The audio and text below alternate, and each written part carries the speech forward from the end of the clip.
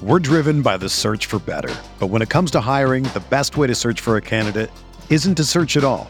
Don't search, match with Indeed. Indeed is your matching and hiring platform with over 350 million global monthly visitors, according to Indeed data, and a matching engine that helps you find quality candidates fast.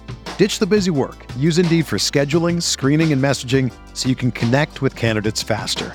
Leveraging over 140 million qualifications and preferences every day, Indeed's matching engine is constantly learning from your preferences, so the more you use Indeed, the better it gets. Join more than 3.5 million businesses worldwide that use Indeed to hire great talent fast. And listeners of this show will get a $75 sponsored job credit to get your jobs more visibility at Indeed.com/Blue Wire. Just go to Indeed.com/Blue Wire right now and support our show by saying that you heard about Indeed on this podcast. That's Indeed.com/Blue Wire. Terms and conditions apply. Need to hire? You need Indeed.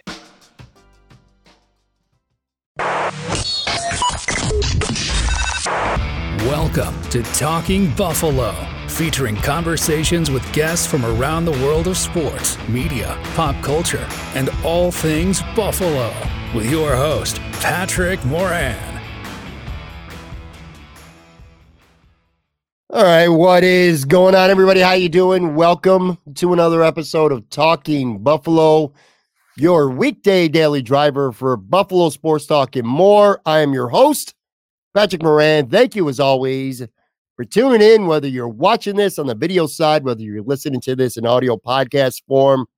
Appreciate you all very much. Today's episode is sponsored by Imperial Pizza, now with 2 locations, Abbott Road in South Buffalo, 1665 in Main Street. Make sure you go check them out. One of the best places to get pizza or wings, subs, anywhere in all of Western New York. I'm joined as usual at this time this week by my good friend Anthony Marino from Buffalo Rumblings. What's going on, Anth? We were talking for just a few minutes before we started rolling here. Last week we did a Bills Chiefs preview, and we're going to get into Buffalo Dallas a lot today. But anyway, last week we recorded on Wednesday. We dropped the preview on Thursday. And I don't know, within an hour or so after I have it on social media, Tyler Dunn goes and interrupts our day in our lives with a bombshell story on Sean McDermott. How you doing? And that was pretty wild last Thursday.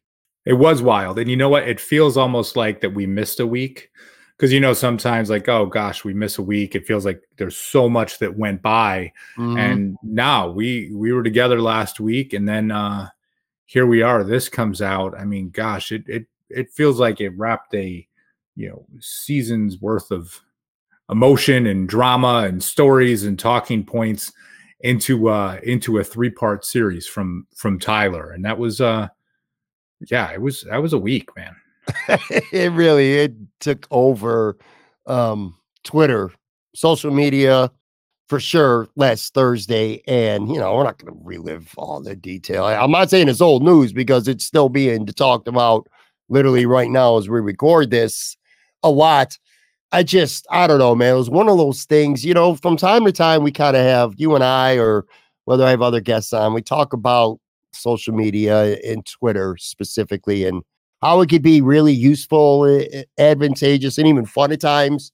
And then at others, how it could just be a big, nasty cesspool. And I really got into the weeds last week fighting with so many people just on so many different levels when it came to that article, to the point of like literally mental exhaustion. I said on my Facebook later last Thursday, I said, dude, I got to get off Twitter, man. I said, I got to go on there, post links for the show because, I got to promote the show and the links and clips and stuff like that. Maybe chime in with a couple thoughts here and there, but stay out of my mentions or such because it were just mute a lot more people. Like your guy over at Rumblings, Bruce Nolan, who's mastered the art of muting people for his own mental health, man. I just got to feel like I need to start doing the same thing because holy shit. Good, bad, or indifferent. Well, there is no indifferent. Good or bad, however you feel about what Tyler had to write and the situation and the treatment of McDermott and this and that. It was just a it was one of the more polarizing pieces and one of the more polarizing reactions that I've seen from fans in maybe years. Yeah, it was a different kind of week. And I say that, and let's just put the social media part even to the side, right? And kind of the cesspool that continues to become, and where every day I question to myself, why do I even still have a Twitter account? But that's a conversation for another day. Sure. I'm a subscriber to Go Long TD. I really enjoy Tyler's work, the pieces that he puts together. And there's some pieces that he has. I listen to his podcast, some things that I really like and really agree with, some things that I don't. Sure. And that's what I like about his work, right? Like, absolutely. I don't want it to just be, oh, here's someone that I'm, hate listening or hate reading their work, or I just agree with everything that they say. And when the story dropped and reading through the 3 parts, I was, I think I put it on social media like, hey, I'm really glad I subscribed. Like, this is a reminder of why I do this. Now, then, of course, things, the hot takes coming out, the aggregators grab it, like certain things that really get latched onto, like the whole 9/11 piece. And I have my own thoughts on how that could have come about, or whatever, the awkwardness with that. But, it was just different because obviously I had been frustrated with the play of the team, frustrated with Sean McDermott, the late game defensive lapses, right, that led to losses, where, starting to think to myself, like, gosh, I never thought Sean McDermott had a locker room problem. I always just thought it was him not delivering in the bigger moments. And you start to question and you think to yourself, like, God, is it maybe time? And then I messaged you at the end of the week, right? Like, I genuinely felt bad for Sean McDermott, and a sense of happiness for him, a sense of relief when you saw that shot during the broadcast on Sunday, like when you knew the Bills were going to win the game. Yeah. He's kind of crouched over, he's got his hands on his knees, and you just saw this sigh of relief, like his head dropped. Like, and there might be people listening like, yes, I get it. He's a head football coach. He's a public figure. You're going to be scrutinized. We do it each week, right? If he has a blunder or those types of pieces, I get it. But just to a human being, you just saw this sense of just like, oh, that week must have just sucked. Whether it was deserve it or not, or any of those pieces, or the timing. But to what you were saying, and then I'll stop rambling, it's just like, fans have been frustrated. I've been frustrated. You've been frustrated. Then that story comes out and it just becomes like, God, now I'm even more frustrated at the time. And then you take a step back, the team wins, and, kind of here we are. And it's just like, okay, can we just move forward at this point and focus on why we, like the team, the football? First of all, there is no rambling in podcasting, Anthony. Like you're Nate Gary. If you're Nate Gary, there's rambling in podcasting. But otherwise, if your name's not Nate Gary, there's Nate catching strays here in podcasting. Going back to McDermott last week, him being hunched over, I had talked about it a little bit yesterday.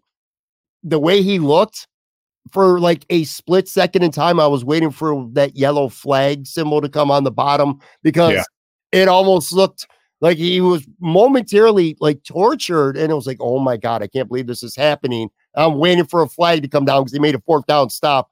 And then after a couple seconds, I'm looking at the screen. I'm like, yeah, all right. Then I realized, all right, he's just letting the world's been on his shoulders, and it's just for a second, he just got it off for a second. And it was a moment, waiting to excel.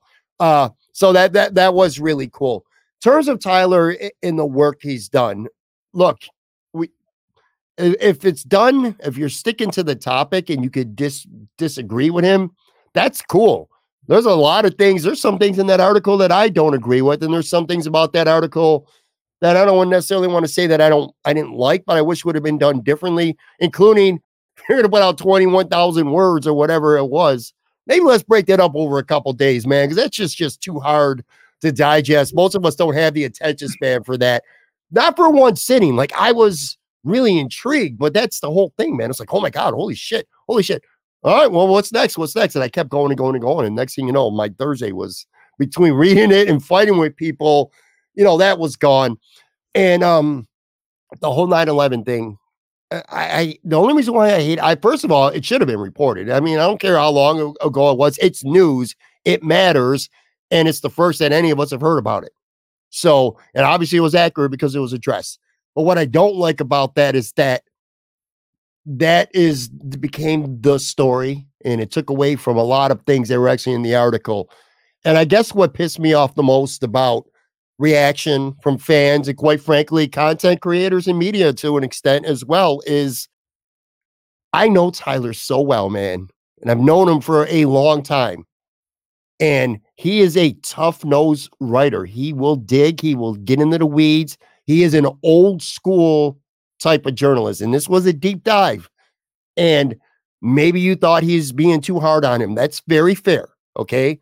And too critical with certain things. Again, very fair. But what I do know about Tyler Dunne is, which is the irony, he might be the most critical writer when it comes to how he covers something, especially if it's something that's he perceives as not good. But he's also quite literally the nicest human being on the face of this earth, which is so weird because he's one of the hardest writers, but one of the nicest people. And again, I've been blessed to get to know so many of these men and women in the media around here, you know, Sal and Matt and Jenna. And I'd keep going on for days and days and days. All these people, great human beings too. Tyler is the nicest dude in the world. So for people to assassinate his character, like they're accusing him of doing with McDermott, just saying, you know, he's a hit piece and he's out to get him, trying to get him fired and this and that. It's just, I guess that's where I really dug my heels in and was going back and forth, people. Because Tyler's not that guy. I know him. He's not that guy. He's one of the most respected sports journalists in this country, not just this market. So it was that for me was the most frustrating part. No, and again, I can understand that frustration. I understand honestly the frustration on all sides of it. If you didn't like the piece and you felt like the timing was horrible and you didn't enjoy it, that's fine. If you thought like, hey, this, you know, again, this reaffirms some things that I thought and it's bringing it to light and things that I don't enjoy there, or, you know, folks, I mean, I've gotten into with folks before that would be like, oh, Sean McDermott's never going to win a Super Bowl. He's a, you know, whatever, like Marvin Lewis type of coach or Schottenheimer or this and that. And I mean, I would go back and forth with people, and then it's like, okay, yeah, this, you know, it starts to come about. I mean, it makes for, I don't want to say a great conversation because things get really skewed, but right in a time where all of a sudden it's just like, man, there's a lot to talk about. And in some ways, maybe I'm glad it all did come out on one day. I mean, listen, you could take that, not even just 3 days worth of work. I mean, you could have made that into 6 or 7 different articles if you really wanted to. Sure. But honestly, have it all come out on one day for the most part, and let's get through it. Let's digest it. Let's talk about it, and let's move on. Like I, you know what I mean? Like, and that was, I think, when, again, you saw that sense of relief from Sean McDermott on Sunday. I think there were a lot of fans that probably felt the same way. Like, okay, won the game this week, sucked. It sucked. Like all of this talk and all this stuff about the team, there's no part of it that was enjoyable for anyone. Can we be just, yeah. No, no, you're good. I was going to say, can we be fair though? Because I feel like, and this is just my own personal opinion, but I feel like if Kadarius Toney doesn't line up off sides and the Bills blow yet another 1-score lead inside of 2 minutes, that the narrative towards Sean McDermott is a hell of a lot different on Sunday night and going into this week. It would have completely been different. I mean, I'm not looking past any of that too. And I think in some ways it's like, gosh, this sport, this game, it's so subjective. And I mean, I don't even want to get into everything with the penalty, but you know, like there could be things during any of these games where it's just like, they don't pick up the flag against the Patriots. They call a hold against the offense in one of these situations. Like there's just different things that just happen. And there's always a woulda, coulda, shoulda. And this one, it just it worked out for the Bills. And it's like, you know what? We've been through enough shit. Like, I will take the break going in the Bills' direction, and I'll even take it going in Sean McDermott's direction. Love him or hate him or frustration or whatever it is. Like, to me, that was a little. I'm not a big believer in signs, but I think that was a little bit of a sign of just like, all right, the guy needed something, and Sure. you know what? It should have been called, and it was. So I'll take it. Sure, absolutely. And look, this article, at the end of the day, we hear the term bulletin board material all the time. And usually it's somebody on another team who's talking shit about your team, and that goes up on the bulletin board. And sometimes that might galvanize your team. I genuinely, legitimately believe that, at least to some extent, this series that Tyler put out last week had an effect on the Buffalo Bills and their emotion towards their coach, and maybe their, that little pep in your step. It does matter. That shit matters. I do believe in bulletin board material to an extent. But anyway, what fascinates me the most, and why I can't stop talking about this shit, isn't even at this point what he said about Sean McDermott in there, or even about just, a lot of the mistakes he's made, whether they're relationships with other players or coaches, perceived or reported, I should say, at least, or in-game blunders, stuff like that. But what fascinates me is just the reaction. And I keep talking about fans, but it's not even just fans, and it's media too. And Tyler put out kind of a follow-up article. So we're taping this on Wednesday. On Tuesday, it was titled "We Write for You." And he got after the media a little bit. And I'm going to be honest with you, man. And this is coming from somebody, Anthony, who has a tremendous deal of respect for the media. And they're on this podcast a lot. But in some cases, I kind of agree with Tyler. Let me read one or two things for you. I want to get your reaction. And then we'll get into Buffalo, Dallas. He says, Tyler wrote, and this is from the new article, the 9/11 speech accounted for 474 of the 20,000 plus words. Those most furious about the McDermott problem never even read it. And I believe that, by the way. It's not uncommon for one anecdote to overwhelm an entire story. That's happened more times than I can count. But it is interesting that the local media contingent covering the Bills mostly chose to ignore news within the series itself.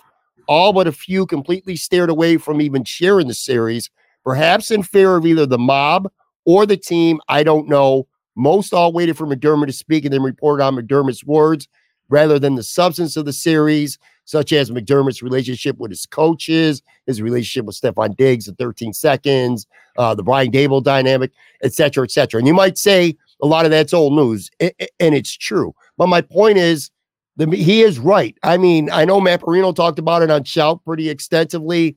Tim Graham, I know he talked about it, but a lot of these reporters just chose to ignore it. And I do believe what Tyler is getting at here, that the team would just rather, or some reporters, some media, some content creators even, would just rather ignore it because it could be controversial by talking about it. And if, God forbid, you actually have a favorable opinion towards what Tyler put out there, that the fans or the team, the PR department, is going to come at you. And I got more stuff I could get into from the article, but I don't want to spend a whole episode talking about it. It's just, long story short, man, I think Tyler's a little he's a little annoyed with some of the media, not just how they cover the team, but their lack of I don't want to say support for what he put out there, but just kind of ignoring it like it was nothing. Yeah, it's interesting, and to each their own, right? I think when it comes to that, and listen, I don't deal with the Buffalo Bills PR department, so along those lines, like, I don't know what relationships are like. I don't know what relationships are like for some members of the media with Sean McDermott, and what that looks like. I'll say there were a couple instances where I was surprised, where it's just like, okay, hey, maybe they're just not going to touch this, and that's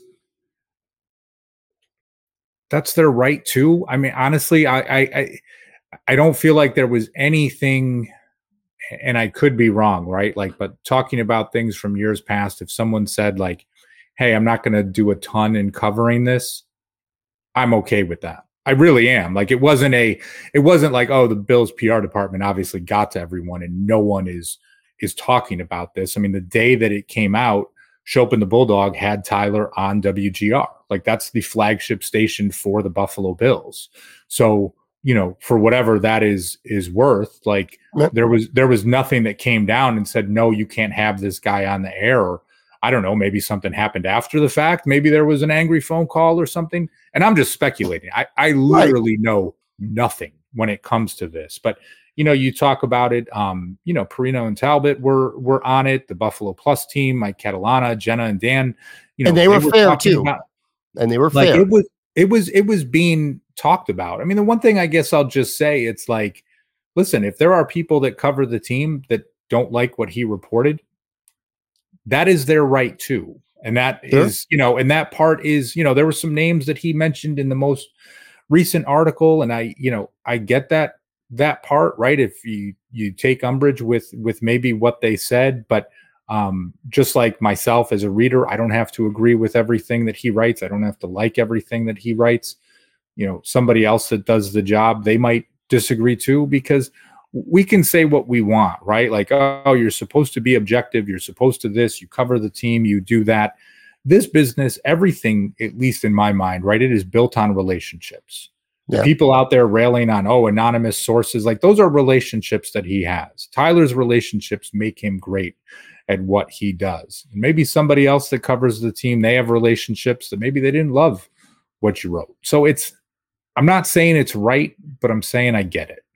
I do too. I understand in today's market is different than the way it used to be. And I think there is I don't want to say a dying breed, but it is becoming more and more of a minority where players or I should say reporters, media cover a team a little bit, I don't want to say harsh, but certainly more critically than now because of a lot of the reasons, from access to being able to get certain players to just not being worth the headache, which the one last thing I do want to read from here, because he talks about that, by and large, he says there are reporters doing extremely good work. Don't get me wrong, but most, by and large, don't view something like this worth the hassle or headache. The trend has been obvious in the 13 years I've covered the NFL full time. Given the choice, most would rather not become embroiled in the Twitter crossfire for 48 to 72 hours. Threats aren't necessarily fun. I think he's frustrated that too many people out there just cover this team and they're worried about fans and likes and, retweets and stuff like that. I don't know. I will continue to defend him as a person for people who are attacking him personally. Let's just leave it at that. I mean, like you said, I think you said it perfectly too. You should have a right to have an opinion on the substance of his article. It certainly wasn't for everybody. I don't know. I really take issue with some fans mainly poking at him and making it personal. Like he's trying to get somebody fired. None of it should be personal. Right. No one should be, so it's. And according to him, the timing, I know the timing is the other thing too. You know what? The inspiration to do this, showing that shit hasn't changed, was after they lost to Denver. And he said that in an article, he said that on a podcast, so that's when he sat down and really started hammering his home. And the story came out when it got finished. And Steve Tasker saying that, he put it out there for personal profit. Well, of course he did, Anthony. This is his life. This is his livelihood.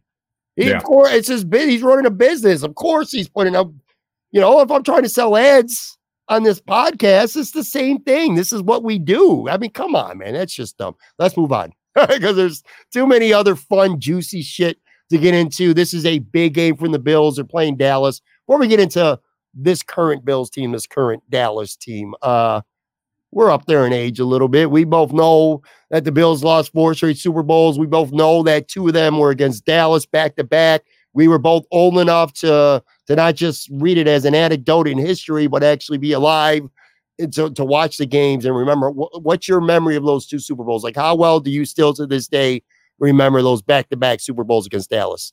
Yeah, and I'll be honest, I don't remember too much. Yeah. Right. I remember the second one was away at college, and there was like I wasn't the as tense as a Bills fan like I am now. Where today, if the Bills go to the Super Bowl, I'm sitting by myself in a room watching this game. But here I am with like all these guys and girls that I go to college with, and everybody knows I'm from Rochester and a Bills fan and this and that. And I mean, there was probably 45 seconds left in the game. And I just stood up and walked out the room. And like all the girls that were watching the game with us, I went, "Oh, Anthony," I was just had this sad look on my face. But as far as like remembering the game itself, I don't remember anything from it. And I don't know if it's just because it was, so new in that time, and obviously not the social media world. And, you literally be waiting for the 6 o'clock news to get an update or get the news on the team, or, read your paper. Like, it was very different than it is today. It wasn't this all consuming piece. So other than just walking out the room and getting that sympathy and pity, that's about all I got. I remember the first one, which was the Bills' third Super Bowl, for everyone younger people out there who may not know that or remember. I felt really good going into the game because they were going to their third straight Super Bowl. I'm like, all right, law of averages says they're going to win this game. Plus, that was the year the miracle comeback against Houston at home when they were down 38-3. That was the year they went into Pittsburgh and smacked the shit out of them on the road afterwards. So anyway, the Bills were road warriors, and then they beat Miami and Pittsburgh. I think that might have been the order. Don't remember. But anyway, they won 3 straight games to get into the Super Bowl, and they didn't have home field advantage. And I felt really good going into the game. And I worked at a gas station on the west side called Quick Fill. I'm sorry, not Quick Mart. Quick Fill. I was working there the day the Bills came back and beat Houston. It was not on TV. We were listening on the radio because it was never, I was not one of the 800,000 people who claimed they were in attendance for that game. I was literally working as a cashier at a gas station. Anyway, I remember not being scheduled to work, but wanting to work the Super Bowl because I was so superstitious that because I was there for the other games, they would carry on to the Dallas game. It didn't. They got their asses kicked, and you knew pretty well early on that game was going to get ugly, and it surely did. And then the last game, the Bills were actually up at halftime. And then I think it was Thurman who fumbled the very first play of the third quarter. James Washington runs it back for a touchdown, and there it goes. So anyway, there's a lot of reasons. There's a lot of reasons people hate Dallas Cowboys anyway, if you're not a Dallas fan. But for a Bills fan, that's probably those 2 years are probably the biggest reason why so many Bills fans hate the Cowboys, man. But it's a new year, and I really, let me say something. I got a kind of a hot take. I think the Bills are the best team in the AFC right now. I don't know that the Bills are going to make the playoffs, but I think the Buffalo Bills are the best team in the AFC. I absolutely think they're better than Kansas City. I don't think last week was a fluke. This is now 3 straight years that they've won in the Kansas City and beat them. And it should be 4 straight times, I should say, because of 13 seconds. If it wasn't for 13 seconds, this is 4 straight times they would beat the Chiefs, all on the road, too. I think they're better than the Chiefs. The Bengals are a better football team if Joe Burrow's out there. I still believe that, but he's not. I don't trust Jacksonville. Baltimore's very good, and they might have home field, but I still don't think that their offense can keep up with the Bills, and I think the Bills' defense could play well enough. And Miami's a good team, but they're really wishy-washy, and the Bills play really well against Miami, just like they play really well against Kansas City. I think the Bills are the best team in this conference right now. It's crazy to say that because they're 7-6, but I feel that way.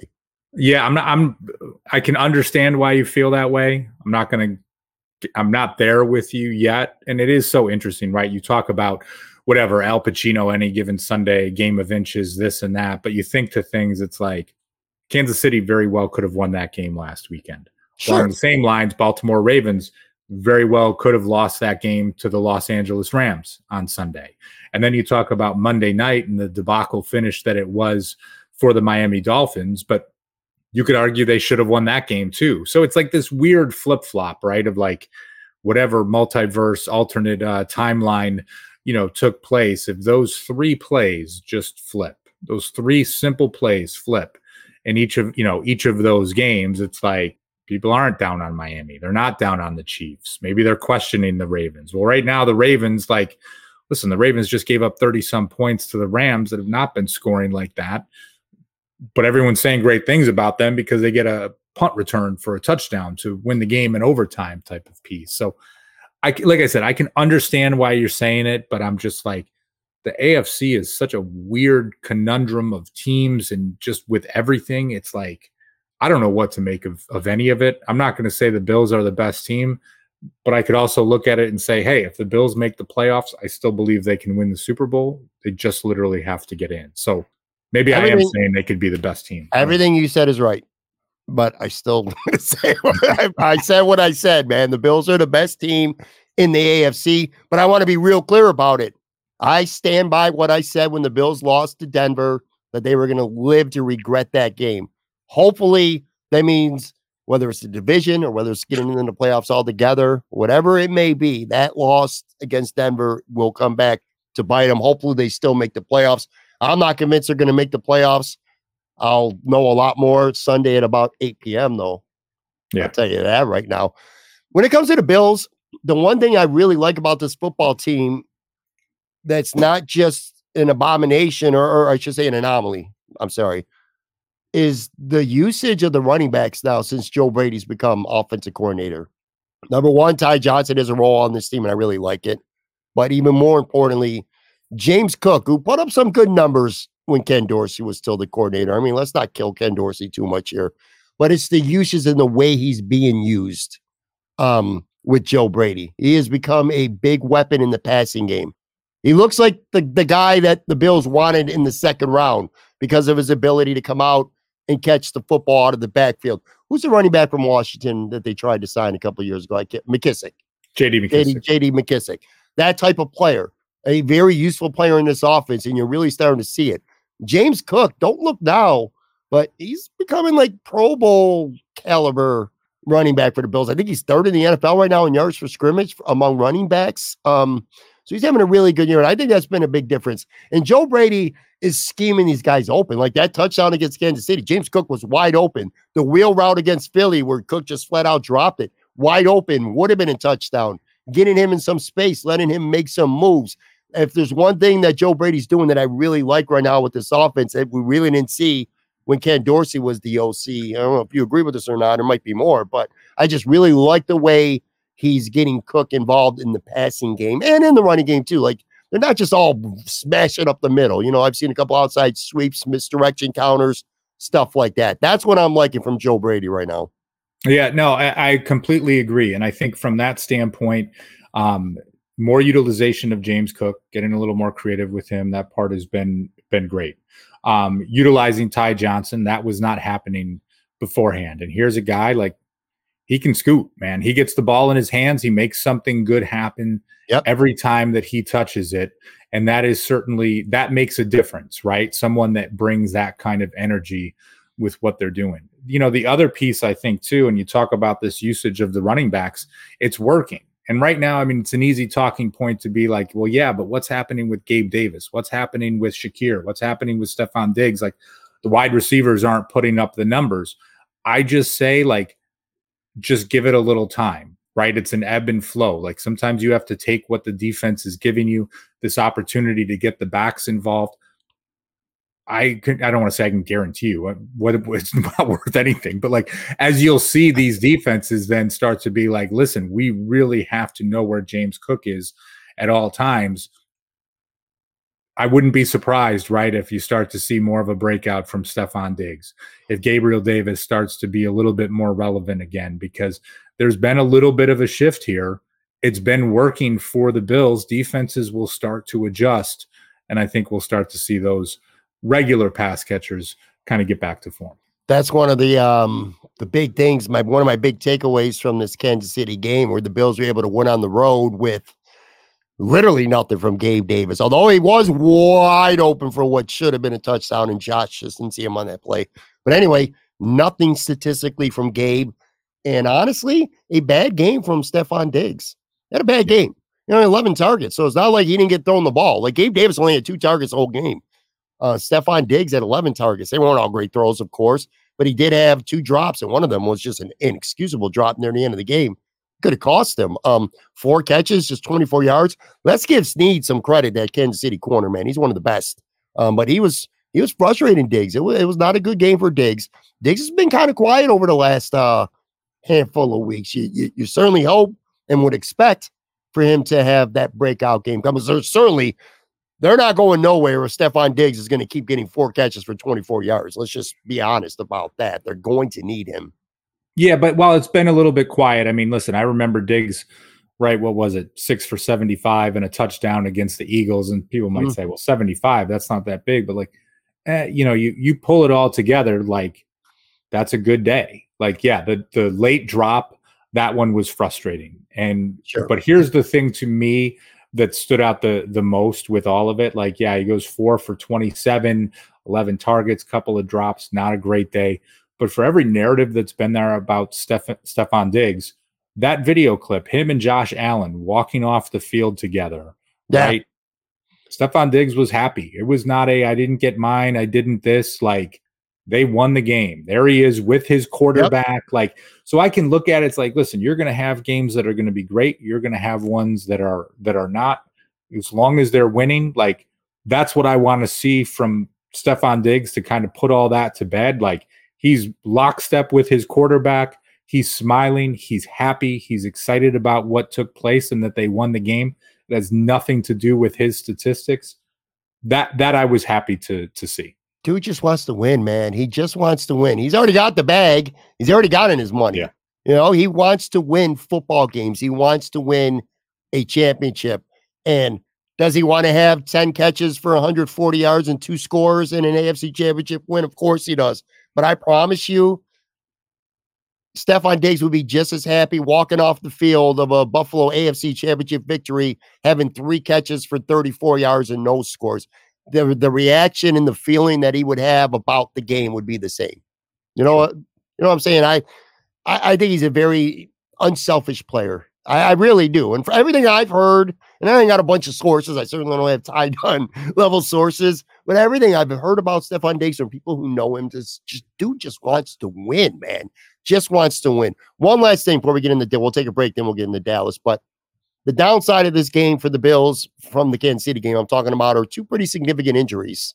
We're taping this Wednesday, so we'll see, some of these day-to-day players, how they progress over the next few days. I'm sure we'll find out more about that later on today. But AJ Epinesa is a week-to-week injury with the rib. Had a great interception. Oh. And Micah Hyde, that neck stinger is just not going away. It's getting worse. And he got it once, went down, tried to get up, and then it happened again late in the first half. He didn't return. Sean McDermott's already said both those guys are week to week. So 2 big losses on this defense. I guess it's more Von Miller time. Well, I mean, he did do something at the end of the game. So I guess you could, football perspective. We always have, when it comes to Von Miller, now we have to say that. Well, from a football side, because we don't want to get into the other stuff. But from a football side, finally saw something a little promising in the fourth quarter. He had a big pressure on that last drive, quarterback hit. But Micah Hyde, I'm concerned about Micah Hyde because I ain't seen nothing from Taylor Rapp this year that tells me that they're going to be fine without Micah Hyde. Yeah, I'm kind of interested to see if Taylor Rapp is the one that is going to get the start or not, or if they go with a Cam Lewis or Damar Hamlin in this scenario. Kind of as both of those guys fit a little bit more of the mold of who Hyde is, where I see Tyler Rapp more of the Jordan Poyer, right, and kind of the way they've been doing things where, right, like Poyer will in certain situations kind of fill a linebacker spot. Rapp will come into the game and they'll go with some different looks there. So I don't think Tyler Rapp will be the one to get the start. Yeah, it'll be interesting. I mean, when you talk about the defensive injuries at this point, I'm a little bit resigned to it based on what the defense has been. Taquan might be back though. Taquan might be back by the end of the season, man. No, and listen, and that part would be great, but I just look at it and I think to myself, and I mean, look at this game even on Sunday. The Bills closed things out against the Chiefs. They made plays when they needed to. And Micah Hyde and AJ Epinesa were not in the game. Other guys stepped up. So it's like, I'm just going to believe that can still happen.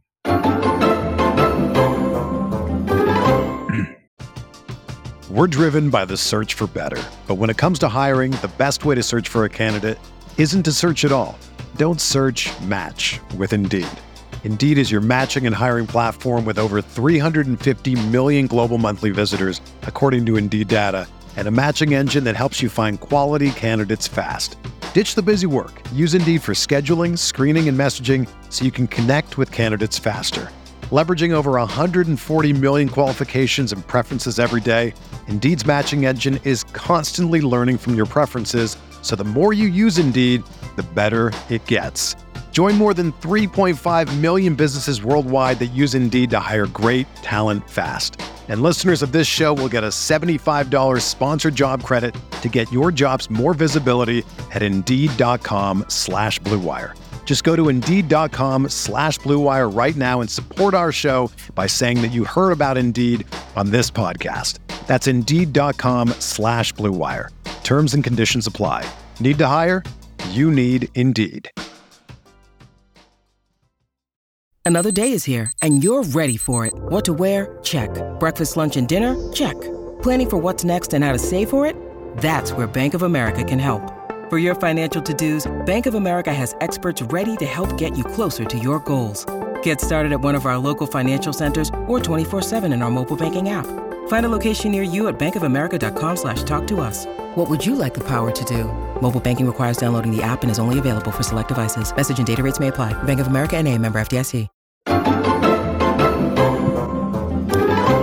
All right, I am back here with Anthony Marino from Buffalo Rumblings. All right, so we talked about Tyler Dunsby's. We talked about the Bills. They are playing a very good football team this Sunday, the Dallas Cowboys. Dallas is 10-3 on the season. They smacked the shit out of the Eagles Sunday night. They're tied with Philly and Frisco for the best record in the NFC and in the NFL for that matter. Here's the thing, man. They're 7-0 at home, so they're pretty much unbeatable at home, but they're only 3-3 on the road. They lost at Arizona, they lost at Frisco, and they lost earlier in the season against Philly. This is going to be a tough game, man, and I'll tell you right now, if the MVP voting concluded today, I think Dak Prescott wins NFL MVP. I think he's the front runner right now for sure. 3,505 yards, completing almost 70% of his passes, 28 touchdowns and just 6 interceptions. Talk about him, man. This is this is going to be a formidable task for sure for the Bills defense.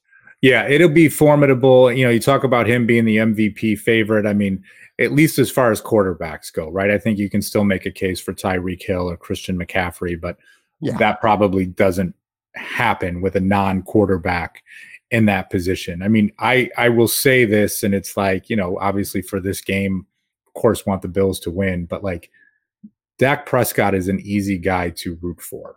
You think of injuries that he has gone through in the past, him as a quarterback, just stuff that he does. Like, I like Dak Prescott. I like him a lot. Like, and that is, something that you look at, and him as a player and the success that he's having this season, with the exception of this upcoming Sunday, I'm happy to see him having it, because I think it's something that's deserved. And, you talk about Prescott too, or you talk about Tyler Dunn. I mean, we all know that this was the quarterback that the Bills were also looking to draft back in that season, right, where they ended up with Cardell Jones instead. So there's always been this kind of weird link between Dak Prescott and the Buffalo Bills, as Tyler and Jim Manos talked about on their podcast before. But he's playing great football, but again, the game is not in Dallas, it's in Buffalo.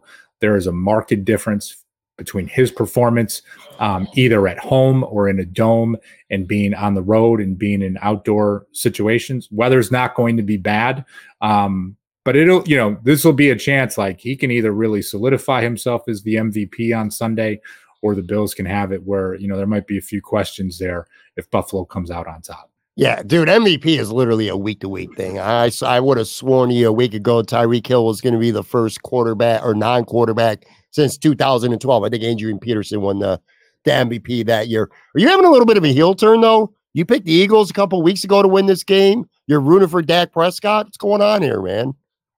Full disclosure, Dak Prescott is the quarterback on my fantasy football team. But along those same lines, I think back to 2 seasons ago when Dak, broke his leg, and he's there on the cart, and it's just like in tears, and that piece, it's just like, there are certain quarterbacks in football that you have a lot of respect for. That's a guy I have a lot of respect for as a player, as a leader. Like, to be the quarterback of the Dallas Cowboys is not an easy job. Nope. You talk about expectations. And I don't want to get into the Kansas City Chiefs quarterback and all that type of stuff, but just, the way guys carry themselves. Like, I like the way that Dak Prescott carries himself. So yeah, And you're right, man. Playing quarterback for the Dallas Cowboys, that's kind of like playing center field for the New York Yankees. You know what I mean? There's a lot of expectations that come with that. I'm going to be honest with you, man. I just because I say and I think he deserves to win MVP right now, I'm not dissing him necessarily, but there's other quarterbacks in this league that scare me more than he does. And maybe I might feel different if Bills were going into Dallas. I'll just leave it at that. But I'll tell you somebody who does scare the shit out of me on the offensive side, that's CeeDee Lamb. He is a phenomenal receiver. He's got 96 catches this year already, 1,253 yards and 8 touchdowns. And they got a really good tight end too in Jake Ferguson, 51 catches, 570 yards, and 5 scores. By the way, little props, rewind here, to the Bills defense. Travis Kelce, 5 catches for 83 yards. Or 6 catches for 83 yards. He didn't destroy the Bills like I thought he would. However, 1 yard away, Kadarius Toney's foot. Maybe we're singing a different narrative there because that last play would have covered like 50-something yards. But anyway, my point with Dallas is they got a really great wide receiver. They got an emerging tight end, pretty good offensive line. The running game hasn't been great. Tony Pollard's got under 800 yards. James Cook, quite frankly, has been better than him. Yeah, everything you said about Dak is correct. I don't know, man. I'm not that scared of him. I'm scared of CeeDee Lamb, and I'm especially scared of Micah Parsons. So you want to talk about him? Dude. No, I don't want to talk about Micah Parsons Jesus. at all, man. I mean, no, but like, listen, it is the interesting thing when you talk about Parsons that I'll be curious to see, like, going back to Sunday's game against the Chiefs, I did not think it was a great game for the Bills' offensive line. Right, a lot of pressure on Josh Allen. Again, you're talking about guys like Chris Jones, game wrecker in the backfield. I get it. Micah Parsons, that same type of player.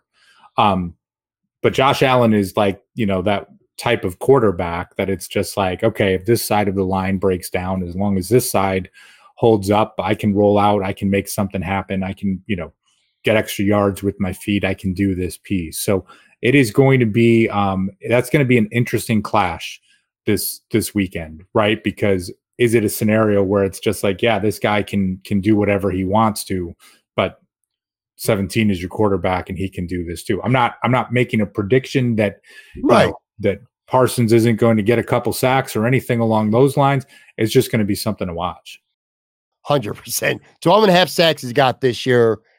He's probably the best defensive player in the NFL right now. Him or TJ Watt or Bosa. One of those 3 guys I think are the 3 best. And then one other player on Dallas individually to really look out for, DaRon Bland. I don't know why I just drew a blank here. DaRon Bland, dude, he's got 8 picks. 5 of them have been brought back to the house for a touchdown. He has returned 5 interceptions for a touchdown. That's already an NFL record. By the way, old friend Stephon Gilmore also plays for the Cowboys. He's the other corner right now. Diggs is out. He's hurt. But Bland, dude, 5 picks. And then you think, I love me some Josh Allen, man. Josh Allen over this next month, we might be talking about him being MVP at the end of the season. Feasible if the Bills went out. I'm telling you now, it's very feasible. But Josh does has a penchant for throwing some picks. And this is the wrong dude to be throwing a pick to, man. It's one thing for Josh to turn the ball over. You keep the ball away from this dude. If this ball touches his hands, that can be 7 against the Bills, man. Yeah, I mean, listen, it is a talented Cowboys defense. Like, you think of the secondary, I mean, hey, props to Stephon Gilmore, still playing good football, right? Even at this age. You talk about Bland, a playmaker, and what he's doing. This game, I mean, this is one of those games, like being in the 425 window is great. This should be a primetime game. Like, this should be the Sunday night football game, because there's an expectations, at least from me, that there will be like fireworks in this kind of batshit crazy back and forth, plays by the defense, plays by the offense, like just sort of almost a ping-ponging back and forth. It's going to be a lot of fun. It is. And before we get to our predictions, I got three keys to the game for the Bills. I want to get your thoughts on these 2. Number 1 is it's critical, I think, to get off to a strong start. Get the fans going. You talked about it. Dallas is not the same team on the road as they are at home. And if you can get off to a good start, that crowd is going to be nuts. First of all, it's always nuts in Orchard Park. Secondly, it's going to be cold. Dallas won't like that. The weather's not going to be that bad, but it's going to be cold. It's still going to be cold, man. And this is a huge game for the Bills, and surely the fans know it. Getting off to a strong start, getting the fans involved early in this game, making it difficult for Dak Prescott to be able to communicate, maybe call some audibles at the line, stuff like that. Very, very important. And the Bills, we think of the Buffalo Bills, the 2023 Bills, as a team that's really struggled this season offensively in the first half. But that hasn't been the case now since Brady took over these last 3 games. They got off to a really good start against the Jets.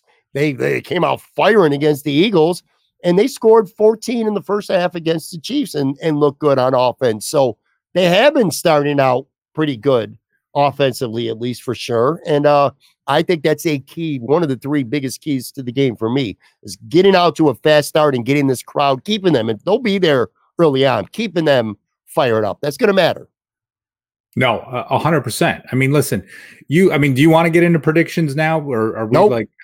No? Okay. I don't want to jump the gun then, because you were putting it on the tee for me, and I was ready. Like, am I supposed to say what I think is supposed to happen here? So Not yet. I'll hold off on those comments. That's fair. And then, like I said, with respect to Dak, there's 2 guys, one on each side of the ball, that are just scaring the shit out of me because they could do damage and win the game.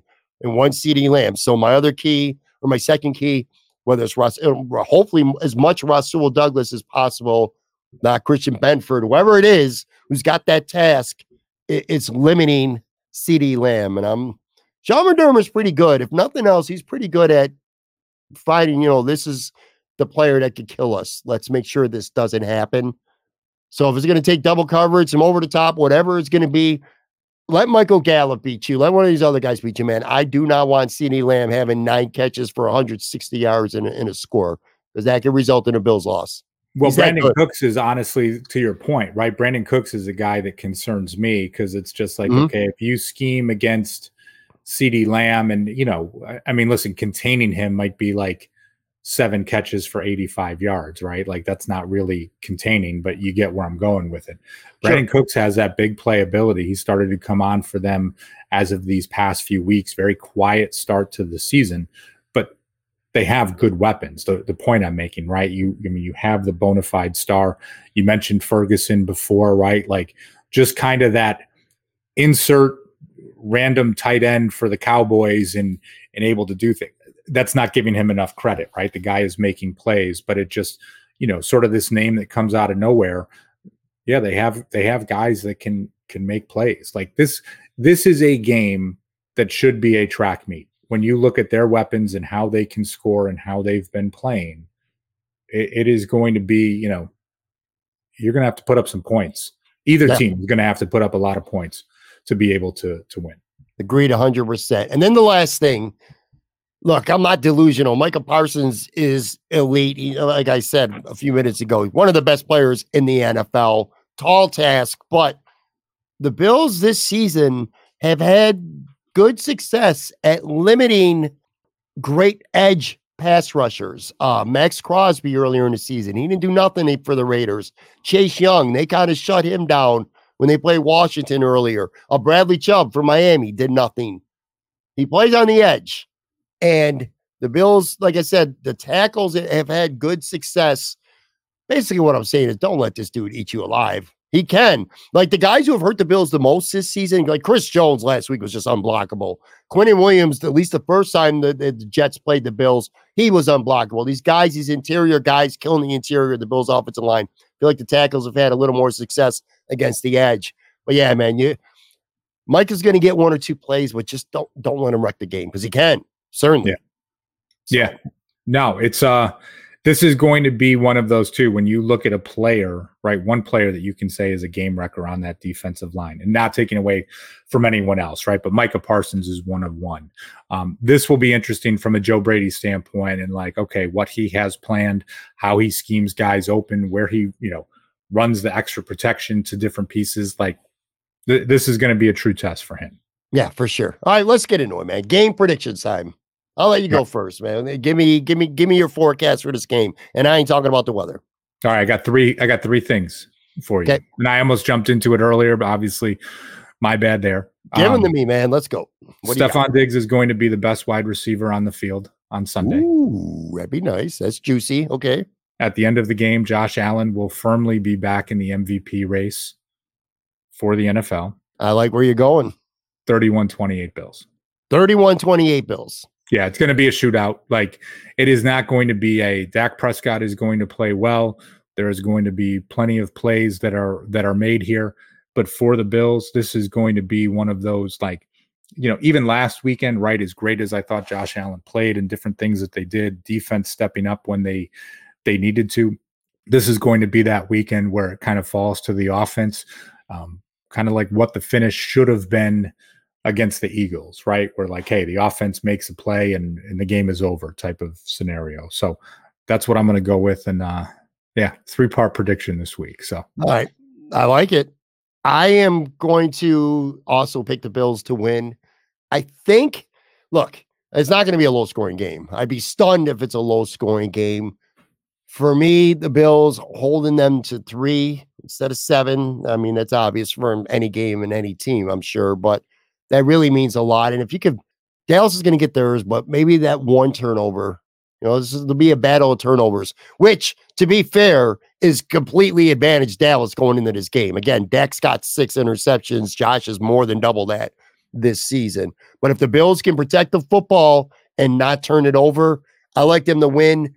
I wasn't creative enough to come up with a score. I had them winning by 7, though, because I could picture in my mind Dallas having the ball with some last-ditch chance to win the game, and then the Bills' defense holding. I'm going to go Bills 7, so I'm going to say, let's go something weird. Let's go like 30-23. 30-23, but what did you say again?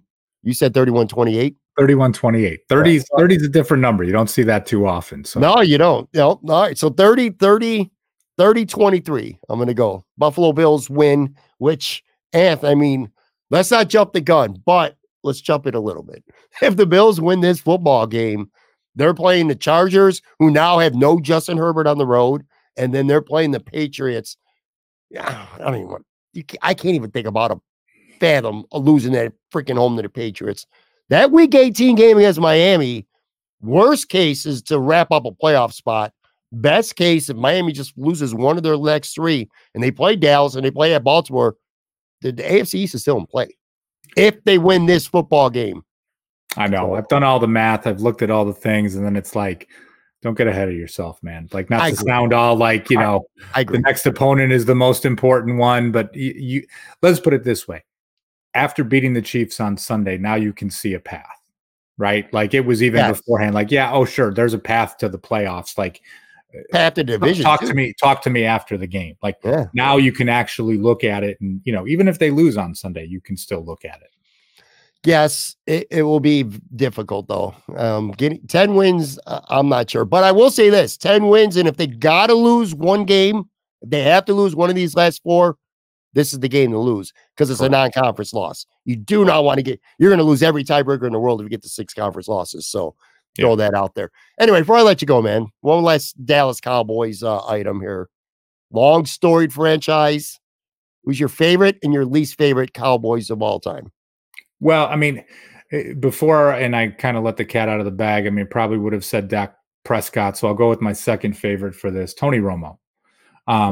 I always like Tony Romo as a quarterback. I like him as an announcer too, but kind of for the guy coming in, whatever, comes out of nowhere, able to take this franchise, and again, not an easy position to be in. Played hurt. I always thought he was accountable as a quarterback, and I don't know, kind of the gee whiz kind of way he was about himself. Like, I always liked that about Tony Romo. Least favorite Dallas Cowboy, and I will preface this by saying, as a player, easy, Michael Irvin. I hated Michael Irvin, the player. I hated him with the University of Miami. I hated him with the Dallas Cowboys, right? So boisterous and flamboyant. But I will say this, when Michael Irvin, and he was on a show on Fox called The Best Damn Sports Show, period. Yeah, horrible name, but it was him, John Saley, a few others. And I used to watch that show every day, and I thought he was great. I thought his passion, I thought his opinions, I thought his work that he did was fantastic. So it was very funny because, usually someone that you just hated as a player, and again, as much as I disliked him, then all of a sudden, becomes this commentator, you think you're immediately going to dislike him. But as a player, That hands down, no questions asked. I'll tell you what, when it comes to Michael Irvin, Dallas bias aside, when he's on the air, he's one of the best. I think he's one of the best analysts out there. He's one of the best studio pregame, postgame show people out there for sure. Big fan of his in the studio. Hated him on the field as well. For me, my favorite is Tony Dorsett. When I was a little kid, going up from being a little kid all the way through my teenage years, I was obsessed with running backs. I loved all the running backs, and Tony Dorsett was a smooth running back for the Cowboys, man. One of my favorite players as a little kid. Didn't like many other Cowboys. So it's not like I have a bunch of people to choose from. My least favorite Dallas Cowboy, and I preface this by making sure I didn't say player, because there's tons of players I hate, and I hate so many of them, including Michael Irvin. But it's a tie. I'm cheating a little bit. I hate Jerry Jones, and I hated Jimmy Johnson. Hated them.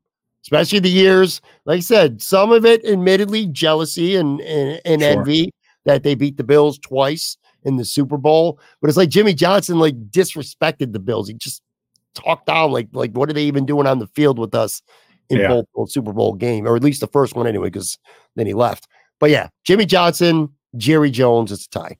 So all right, man, that's going to do it for this episode.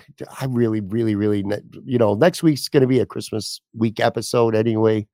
Dude, let's have a victory, man. I'm going to be a little bit of a homer here at the end. I usually kind of be objective, and we'll react to whatever we got to react to. F that. The Bills got to win this football game, man. It will make Christmas week so much better. There wasn't enough pressure on this game to begin with, Pat. You just now added a whole other layer, so it's all good, man. If the Bills beat the Cowboys, I'm sending Tyler Dunn a text, and I am going to demand that he writes a retraction and that he writes a brand new story that Sean McDermott deserves another extension. Follow Anth on Twitter at Anth Marino. Make sure you check out Buffalo Rumblings. I'll be back with another episode tomorrow. I feel like I say this when I have you on the show sometimes. I don't know who my guest is going to be, and I don't know what we're going to be talking about, but there will be a show tomorrow. Talk to you later, guys.